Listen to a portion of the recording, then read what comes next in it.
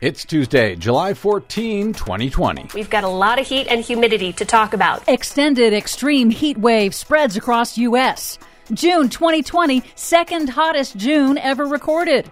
Bankrupt oil and gas companies leave taxpayers with the cleanup bill. Plus, Donald Trump ignored expert warnings about coronavirus. On climate, he won't listen to scientists or the military. Environmental group hits Trump on COVID and climate denial. All of that catastrophic denial and more straight ahead.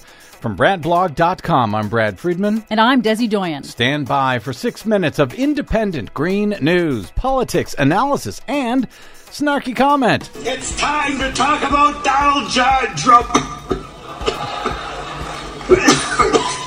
Are you okay, Congressman? Are you all right? Yep.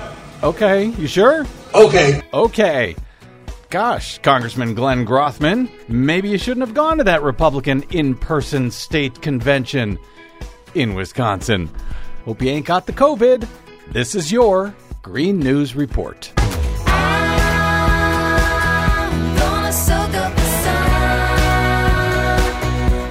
Okay, Desi Doyen, it's not only hot out there, it's record hot out there. Oh, yes, indeed it is. First up, June 2020 was the second hottest June ever recorded globally, second only to June 2016. That's according to new data from both NASA and NOAA. And the last 12 months are now tied for the warmest 12-month period since record-keeping began in the mid-1800s. That is according to the European Union's climate monitoring service, Copernicus. 2020 so far is already on track to be the second warmest year ever recorded and has brought scorching new records in both the Arctic and the Antarctic. And just note that this record warmth is happening in the absence of an El Nino weather pattern in the Pacific Ocean that normally boosts global temperatures. Was there an El Nino back in 2016, the record year? Yes, it was a super El Nino. And now we're hitting these records without any help. Yep.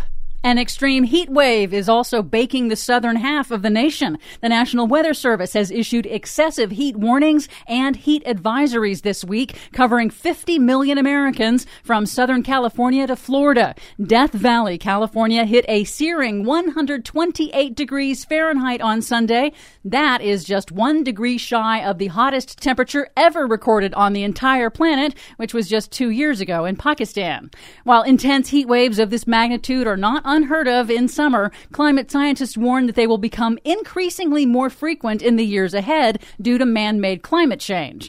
Meteorologists warn that this heat wave could last multiple weeks in some regions. Great. Prolonged exposure to the heat increases the odds of heat-related deaths, so officials around the country are trying to safely open cooling centers in affected states, even as the coronavirus pandemic surges across the country. Yeah, how are we supposed to have cooling centers where everybody comes into a room together to cool down? That's what they're trying to figure out. That sounds like a terrible idea. In other news, remember when oil prices for U.S. crude briefly crashed below zero back in April? So low that they were actually paying people to take the oil off their hands. Yep, now it is July, and the benchmark price for crude is still hovering around $40 a barrel due to lack of demand, and that is still beneath the break-even price for many in the fracking industry in the United States.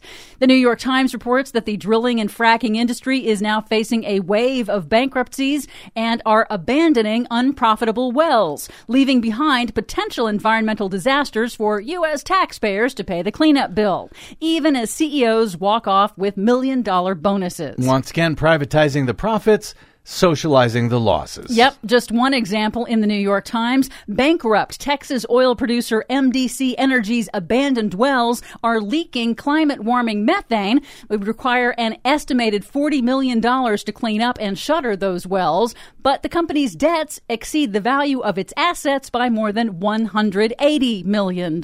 So they're out of business. They're not going to clean it up.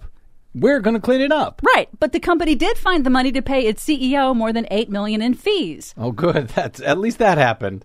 In politics, venerable nonprofit environmental group the League of Conservation Voters has launched a multi-million-dollar ad campaign in 6 swing states, slamming Donald Trump's anti-science attacks on the environment and public health. For months, Donald Trump ignored warnings from public health experts about the coronavirus pandemic, and his denial turned deadly.